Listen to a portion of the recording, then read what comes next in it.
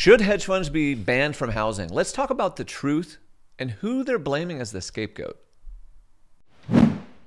Anton Stettner, podcast number 41. Almost a year since we started. We started in the end of December. And thank you for all of your help with this. Wouldn't be here without you, bro. Yeah. Well, I'm excited because it's suiting what we're talking about. There's a lot of things going on in real estate, but the topic of the day is, should hedge funds be banned from housing, and will it cause a crash? I've seen so many headlines about Wall Street's not going to be allowed to own real estate or buy real estate. It's going to open up the market to buyers.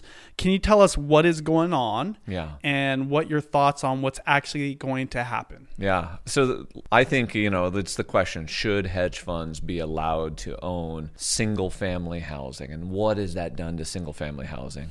So we've got these two acts, the Stop Wall Street Landlord Act, and we've got, what's the other one? The End Hedge Fund Control of American Homes Act. And so, these Congress people got together and then they proposed these bills. So in late October, 3 Democrats from California, Kahn, Porter, and Takano, introduced the Stop Wall Street. So the goal of this particular housing bill is to deter future institutional investments into single-family housing.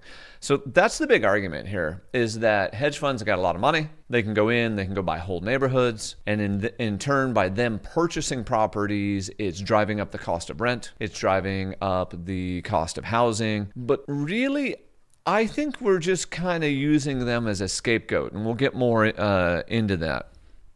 So this one would be barring corporate investors from claiming the traditional tax breaks that we have in housing. And it's also would prevent them from getting government-backed loans from like Freddie Mac, Fannie Mae, Ginnie Mae. It also set to give a tax credit for affordable housing developers and to rehab low-income areas. Totally love that part. But this idea of like barring hedge funds from purchasing housing.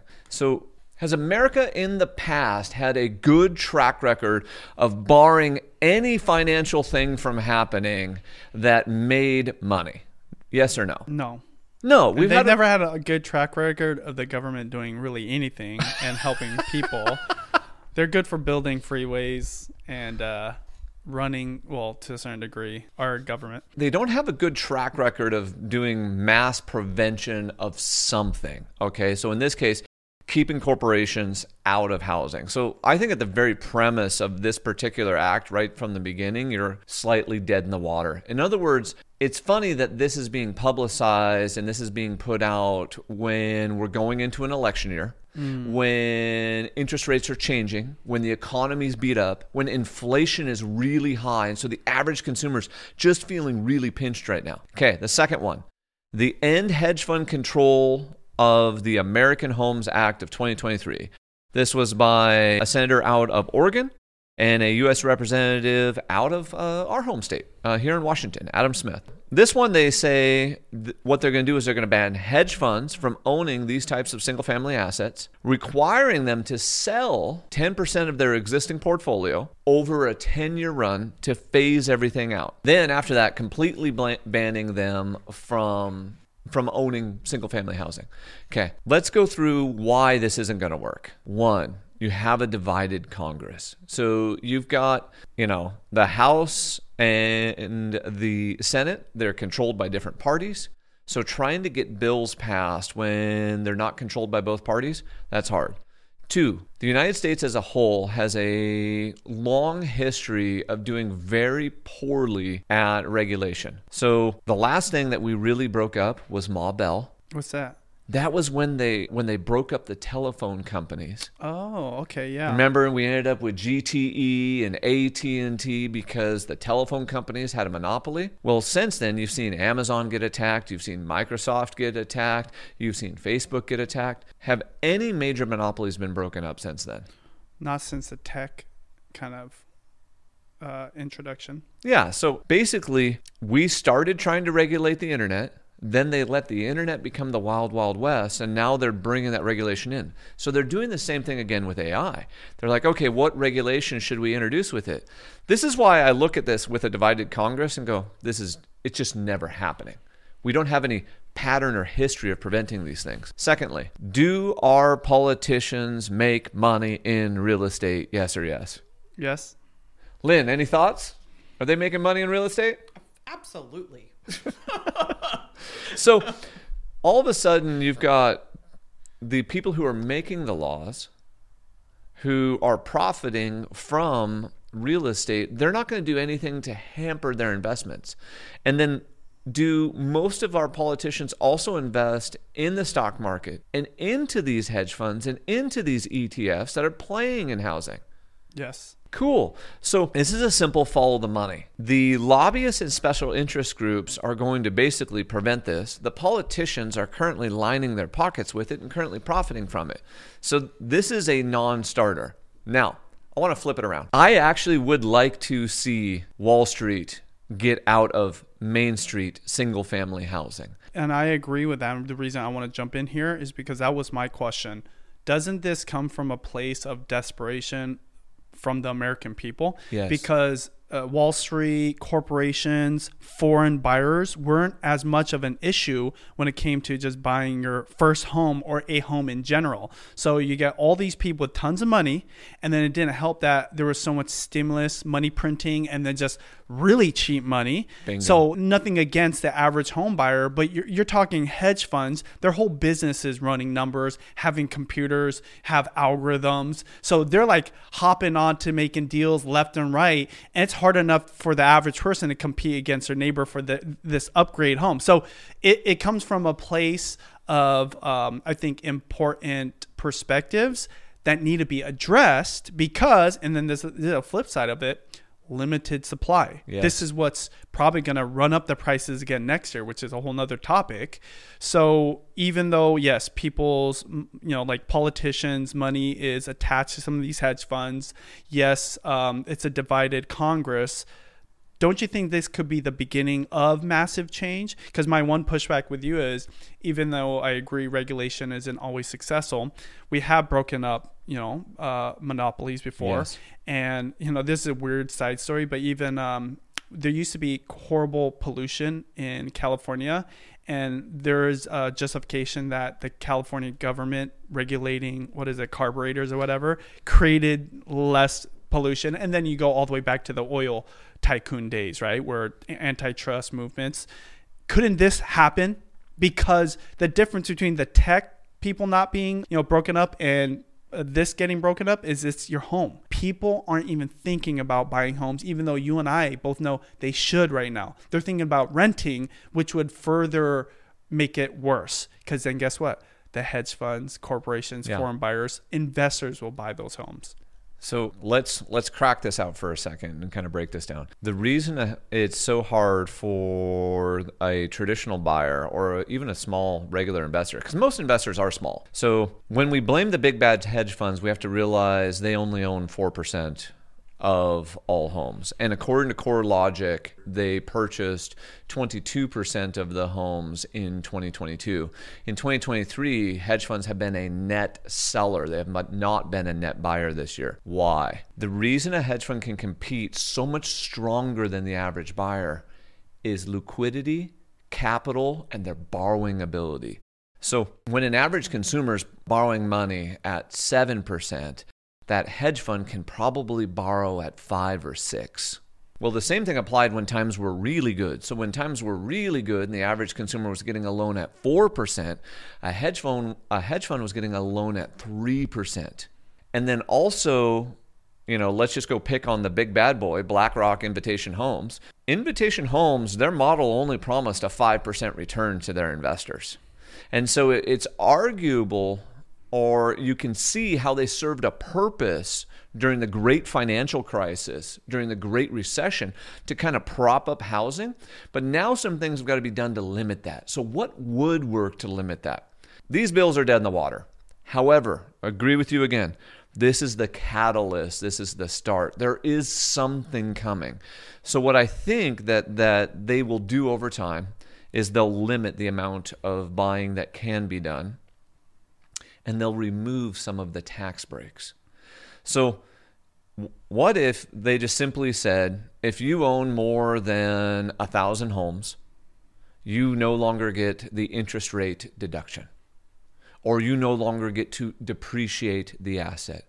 That changes the economics of owning thousands and thousands of units. That would instantly happen. The other thing, too, that we have to be really aware of, because, see, I'm a small investor.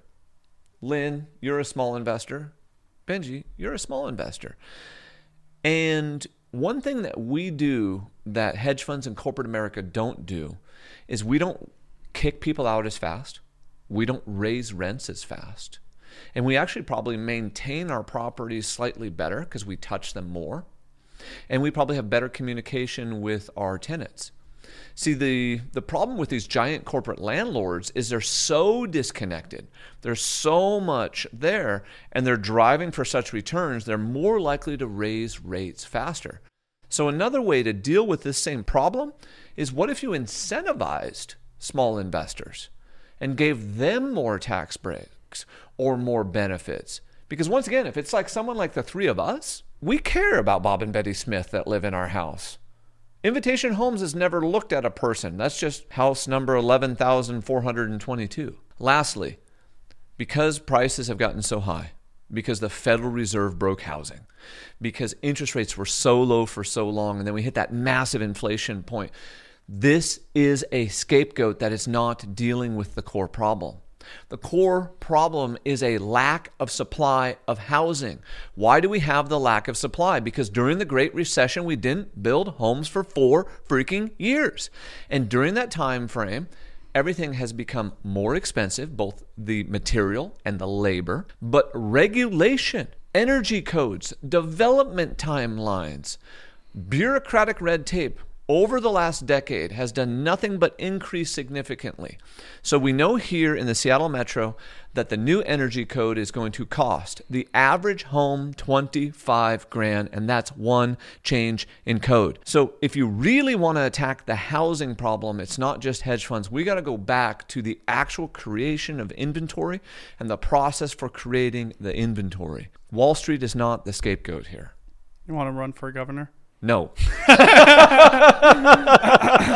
I've learned so much from what you just said. Number one, I didn't realize Wall Street got some kind of discount, because that doesn't sound American at all. I mean, I'm all about capitalism, but when it comes to somebody's home, and I'm not necessarily also for like the American dream is owning a home. I think it's like if you earn enough money and you can afford to buy it, yeah, that's the American dream, but we're not going to give away money here. But at the same time, why make corporations like stronger in terms of their ability to buy versus we can't even help it. It's supply and demand. So it's literally this simple. A corporation, because they're going to go fund 1,000 homes all at once, 500 homes, 100 homes, is going to get a discount because of the simple level of supply. Hey, I'm going to give you 1,000 mortgages all at once. Are you going to pay the same amount as the person who's taking out one mortgage? No. Conversely, you can go to a builder and you can say, hey, builder, you're going to make a minimum profit on these 100 homes. So let's say their average profit was $75,000 a home. Cool. You're going to sell them all to me all at once with less carrying costs, less marketing costs, less holding costs, with a guaranteed buyer. How about you only take $40,000 a home as profit? That, unfortunately, this is...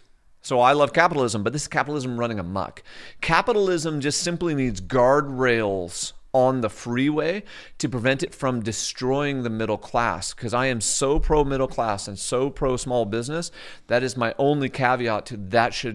If it's killing small businesses, it's killing the middle class, stop that piece of capitalism. This one isn't yet, but it will. And in some areas, see, we're blessed in the Seattle Metro, but you got to realize there's places in North Carolina, there's places in Texas, there's places in Alabama where they control 10% of the market. Our house values are too high here in the Seattle Metro for that to happen.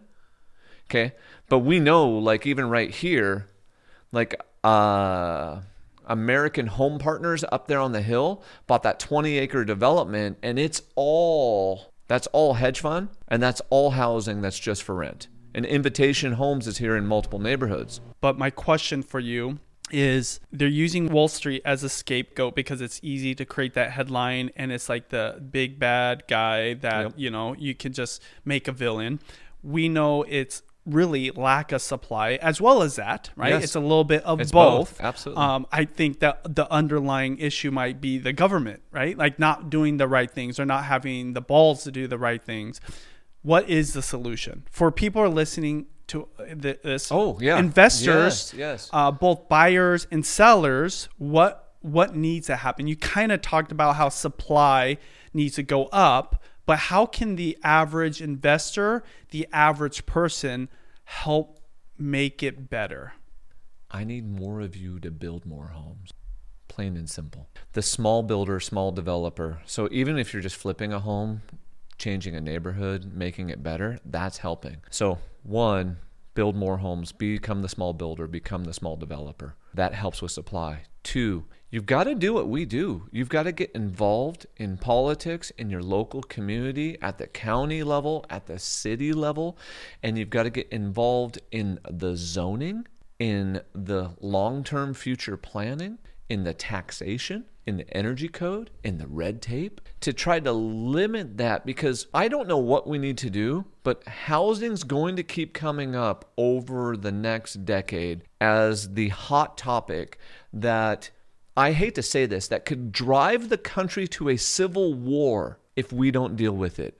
Why would I say that? Because housing is a fundamental basic need. And what we're doing is we're making housing so expensive that it's forcing people to not be able to have that basic fundamental need and right taken care of, both on the rent side and on the purchase side. And the only way to do this is we've got to get involved in government, and you have to change it locally. You've got to make it easier to build housing, and you've got to be able to build housing more affordably, and we've got to create incentives for building the smaller housing, the more affordable housing, the sustainable housing. Because one of the things I hate here in our metro, like, how many big box apartment buildings are you guys seeing coming up right now?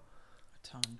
Is there a lot? I don't know. Everywhere. Oh, okay. Thousands. So there's something in Washington right now, like 42,000 apartment units have been built over the last, 24 months. And I don't know if that number's correct. It's some huge number like that. And they're popping up all up and down the I-5 corridor. Okay, got it. I know what you're talking They're about. all near light rail. It's those stacks of 50, 100, and it 200. has all the amenities. You Yes. never have to leave. Yes. The nice ones have a Whole Foods downstairs, but you don't own it, right?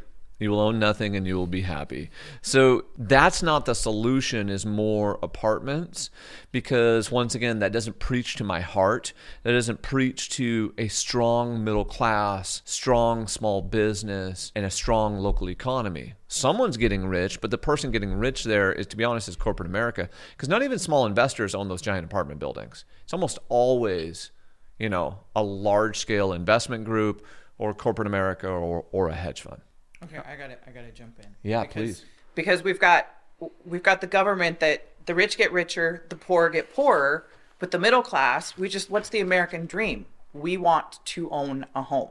And in Seattle Metro, we can't. Like, that's so expensive. And then we have water on one side, mountains on the other. We're running out of land. And so everybody's getting pushed out, and then you have to drive to Seattle to work.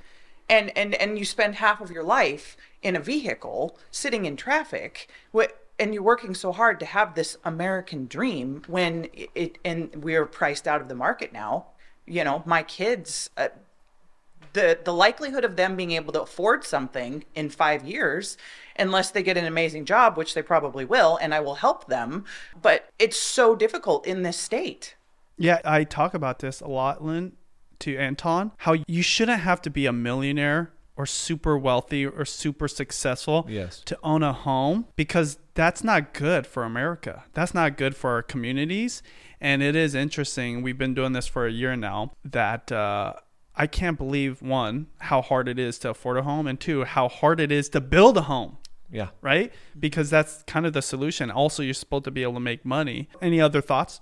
I like what Anton says about we have to get involved, because if we're involved and we have a voice, then we can say, hey, county, hey, building codes, we need to be able to do X, Y, and Z, and it shouldn't cost us $40,000 to hook up to sewer. It shouldn't cost us $25,000 to 100%. run a 10-foot line for water. It's, it makes no sense. And how are we ever going to get to be in a homeownership status when all of these costs are just so crazy? And then you said something about the government builds the freeways. Well, have you been on the freeway recently? It's pothole after pothole after pothole.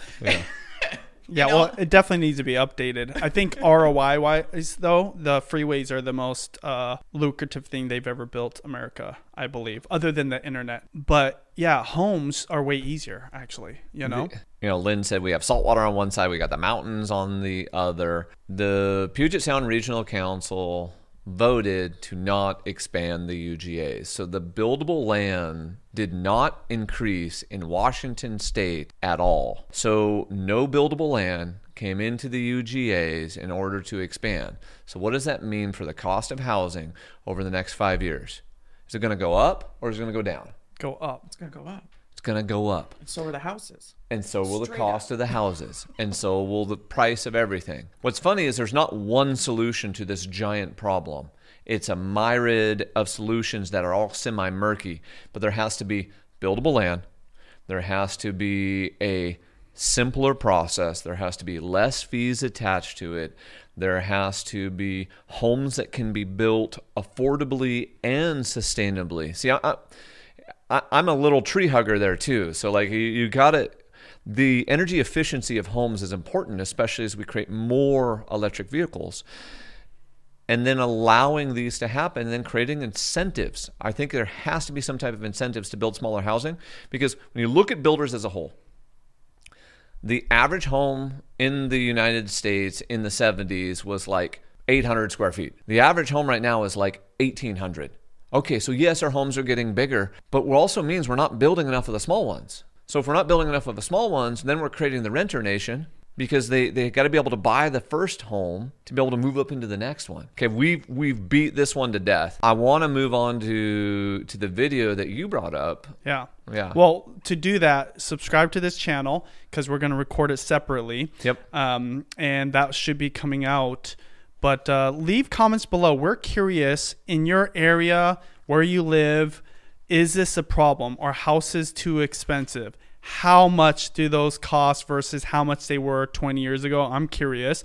All right, everybody. We'll see you next week. Thanks, Lynn. We'll see you next week, too. Yeah.